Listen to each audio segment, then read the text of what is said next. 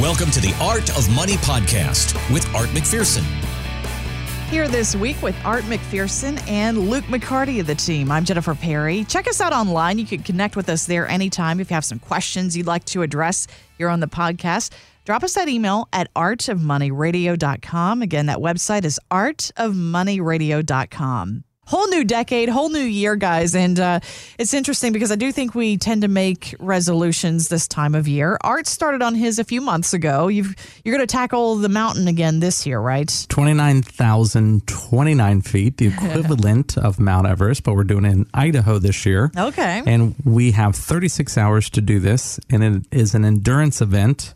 And if anybody has done hiking or backpacking, this is a completely different animal. We are not going crisscross across the mountain up. We are going straight up a Black Diamond ski run. Oh. So you go straight up the mountain. For each section is 2,200 feet. Ugh. And you go down the gondola. You walk straight up, then you go down the gondola and repeat. So I am in the middle of my weight loss, which was no carbs, no sugar. Two exceptions were when we had Christmas, I ate my normal Christmas day. Of course.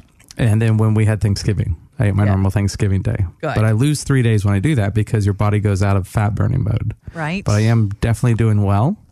Still beating Luke. We have a private competition between the two of us. There's always a competition between you two. He is beating me, but I kept saying my diet starts January 2nd. So right? I'm back on it. Because he has till June. That's right.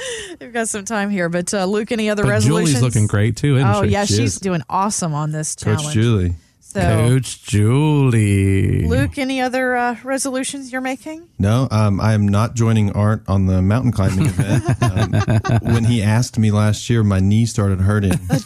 Just thinking about just it. because of the request. So, but He's had 2 knee surgeries from being a football player. So. Yeah. I'm not risking that one. I don't want to be on crutches for the last half of 2020. That is not my goal. And with a 9-month-old, I don't want to put him in that. I want to be able to bend down and play. Yeah. Right. My wife Stacy may be mad at me if I'm crutched up for 6 months. Yeah. We already had enough broken bones in the family last year. Right, very true. Yeah, your wife, you had to step in and hold the baby a lot more for her. So, yeah, we cannot have another injury this year. So that's the goal, guys. Let's stay So what's uninjured. the big one for JP this year?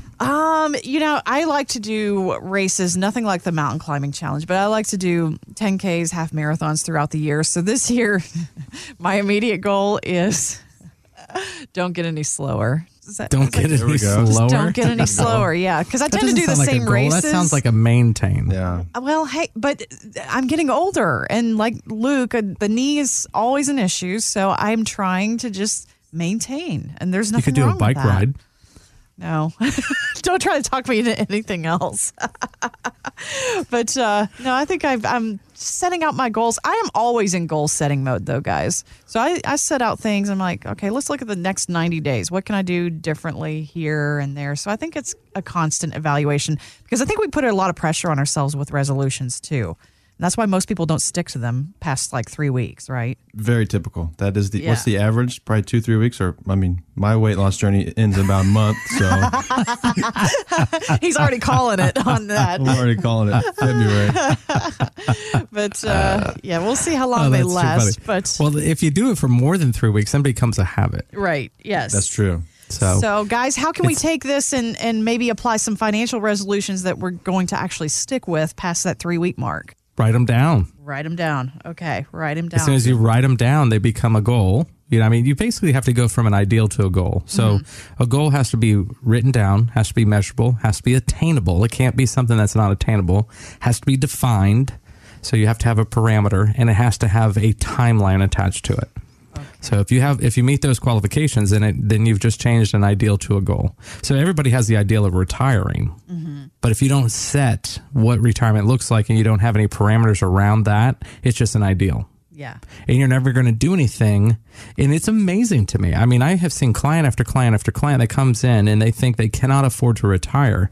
And we just refocus them a little bit and their brain goes to work. They will balk at us. Maybe they're doing the minimum. As an example, they're doing 6%, into a 401k. because that's where their employer matches. But then we just start showing them some of the things like, hey, you legally can deduct, up to $25,000 a year now because of the IRS rules. You have your $18,000 plus your catch-up provision of $7,000 and all the different things we can do.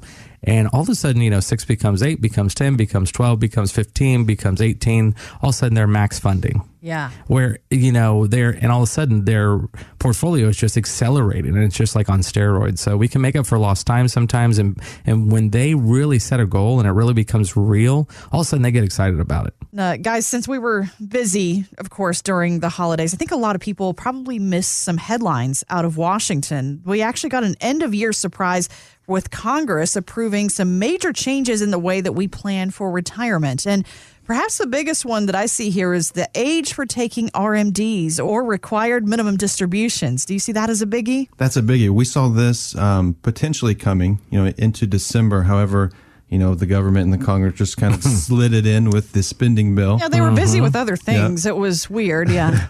Yeah, impeachment was going on, but this got tailored in there, and we had been worried that this might happen because there's some changes there that are not helpful to our clients. I'll put it that way. Okay. Right. So the week of Christmas, I think I got signed in, and what you're saying on required minimum distributions.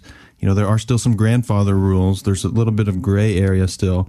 But, going forward, used to be if you turned age 70 and a half in the calendar year, you had to start your required minimum distributions. Right. However, they pushed that back to age 72. Oh, we got rid of the half age. Yay. We got rid of the half. We did. Thank God. So that caused a lot of confusion. That was weird. Your half birthday, you better do something. Who does that? And we're not right. grade school. The government. Come on. The government. So that can be seen as a positive. However, the one negative that we're working with clients with is inherited IRAs. You used to be able to stretch those out over the beneficiary's lifetime. However, now if it's a non-spousal beneficiary, the account must be depleted in 10 years or less. But there's no required minimum distributions like the Benny IRA distributions. It's just you have 10 years to liquidate the account and pay taxes.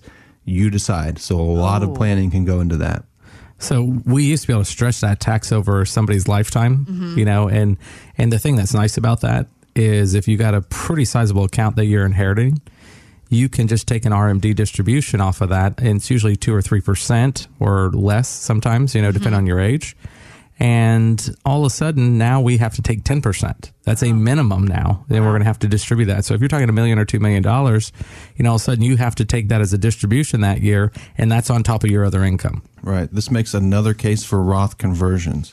So if you convert to a Roth within your lifetime, the beneficiaries, there is no stretch on a Roth. There is no taxes on a Roth. So your beneficiaries have tax-free income as an inheritance, tax-free retirement monies. So now Roth conversions make even more sense if you limit, the distribution to 10 years or less. Yeah, we were working on actually a couple big cases anticipating this. And I think our clients were like, I don't know if that'll happen. Just kind of how you think the government takes so long sometimes. Right. And then sure enough, we were really at the point of where we were starting to have to implement some of the procedures to do this, to kind of plan for this. And then the week we're signing paperwork, it's like, yep, it passed Monday. And they're like, what? And then I think they didn't realize it would happen that quickly. Yeah. And, you never know sometimes. But it makes sense. Why? Because the government can get taxed faster. So, anytime it benefits the government, all these changes never benefit us. We benefit the government. Right. Yeah. They throw in the age 72 thinking it benefits us, but Not really. A few people it may. Maybe. But most people, you're probably spending more than 2 or 3% of your portfolio at age 70 and a half anyways, unless you're still working. So there are some workarounds, but they increase that age, but then they slap the, pull all your inheritance what they're in 10 really years. after. Yeah, exactly. They put on there what they're really after, which is revenue. And then they hide it in the spending bill. Yes, they do. Yeah, they just tack under it the onto rug. something. Here we go, pass it, and then we get to read it. Making finance fun. You're listening to the Art of Money podcast with Art McPherson. We like to have some fun here on The Art of Money every weekend and talk to you about the issues that a lot of people are facing as they get closer to retirement. And here's one guy, though, who doesn't have any plans to retire yet, especially not in a political year. Sean Hannity, Fox News host, he actually just celebrated a birthday over the holidays, guys, number 58. And if you're a He looks regular, good for 58. he does look good for 58. I agree. But if you're a regular listener, you might remember that when Sean was a guest on our show a while back, we asked him what he thought about the future of Social Security. I tell everybody my age and younger, you can't depend on Social Security. Probably sooner than later, there's going to be means testing. I think they'll raise the age of eligibility. I don't trust that it's going to be there. They'll probably put a Band-Aid on it for a short period of time, but inevitably the math doesn't work. So hopefully Sean's wrong here, guys. But what if he's right? I mean, do we need to have some other income streams that we can count on just in case? Yeah, definitely. I mean, if you look at every change they're doing, we just talked about one of those changes they just made at the end of last year. It's always in their favor. It's not in our favor. Right. So, someone like at Luke's age band in their 30s, I would imagine that they're going to have a 25% reduction. There's a disadvantage for being younger, Luke. How about that? That is.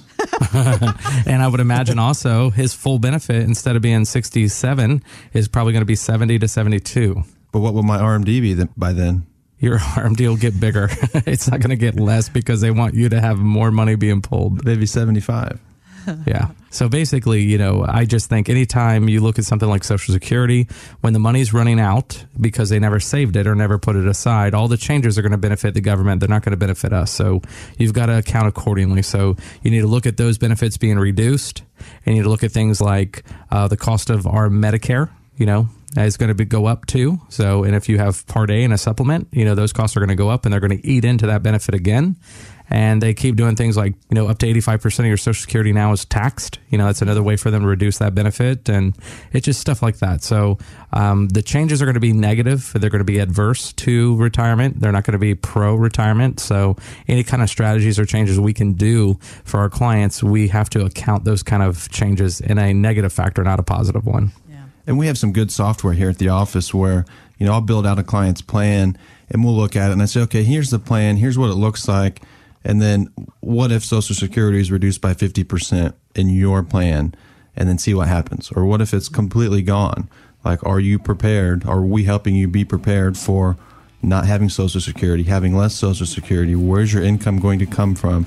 These are all conversations. These are all scenarios we build out to the plan and just kind of lay things out there. This is a possibility in the future. We should plan accordingly. Thanks for listening. Want more from Art McPherson of McPherson Financial Group? Find us online at artofmoneyradio.com. We are an independent financial services firm helping individuals create retirement strategies using a variety of financial and insurance products to custom suit their needs and objectives. Securities offered through World Equity Group, Inc., member FINRA and SIPC, a registered investment advisor. Investment advisory services offered through ProStatus Group, LLC. McPherson Financial Group and ProStatus Group, LLC are separate entities and are not owned or controlled by World Equity Group, Inc. Exposure to ideas and financial vehicles discussed should not be considered investment advice or recommendation to buy or sell any financial vehicle. Past performance is not a guarantee of future results. Investments can fluctuate and when redeemed may be worth more or less than when originally invested. Investment financial professionals are not licensed in all 50 states. Art McPherson is not affiliated with nor endorsed by the Social Security Administration or any other government agency and does not provide legal or tax advice. Please consult with your attorney, accountant, and or tax advisor for advice concerning your particular circumstances. Annuity guarantees rely solely on the financial strength and claims paying ability of the issuing insurance company. By contacting us, you may be provided with information about insurance and annuity products offered through Arthur McPherson. Florida Insurance License number A174. 725. Today's show has been a work of art.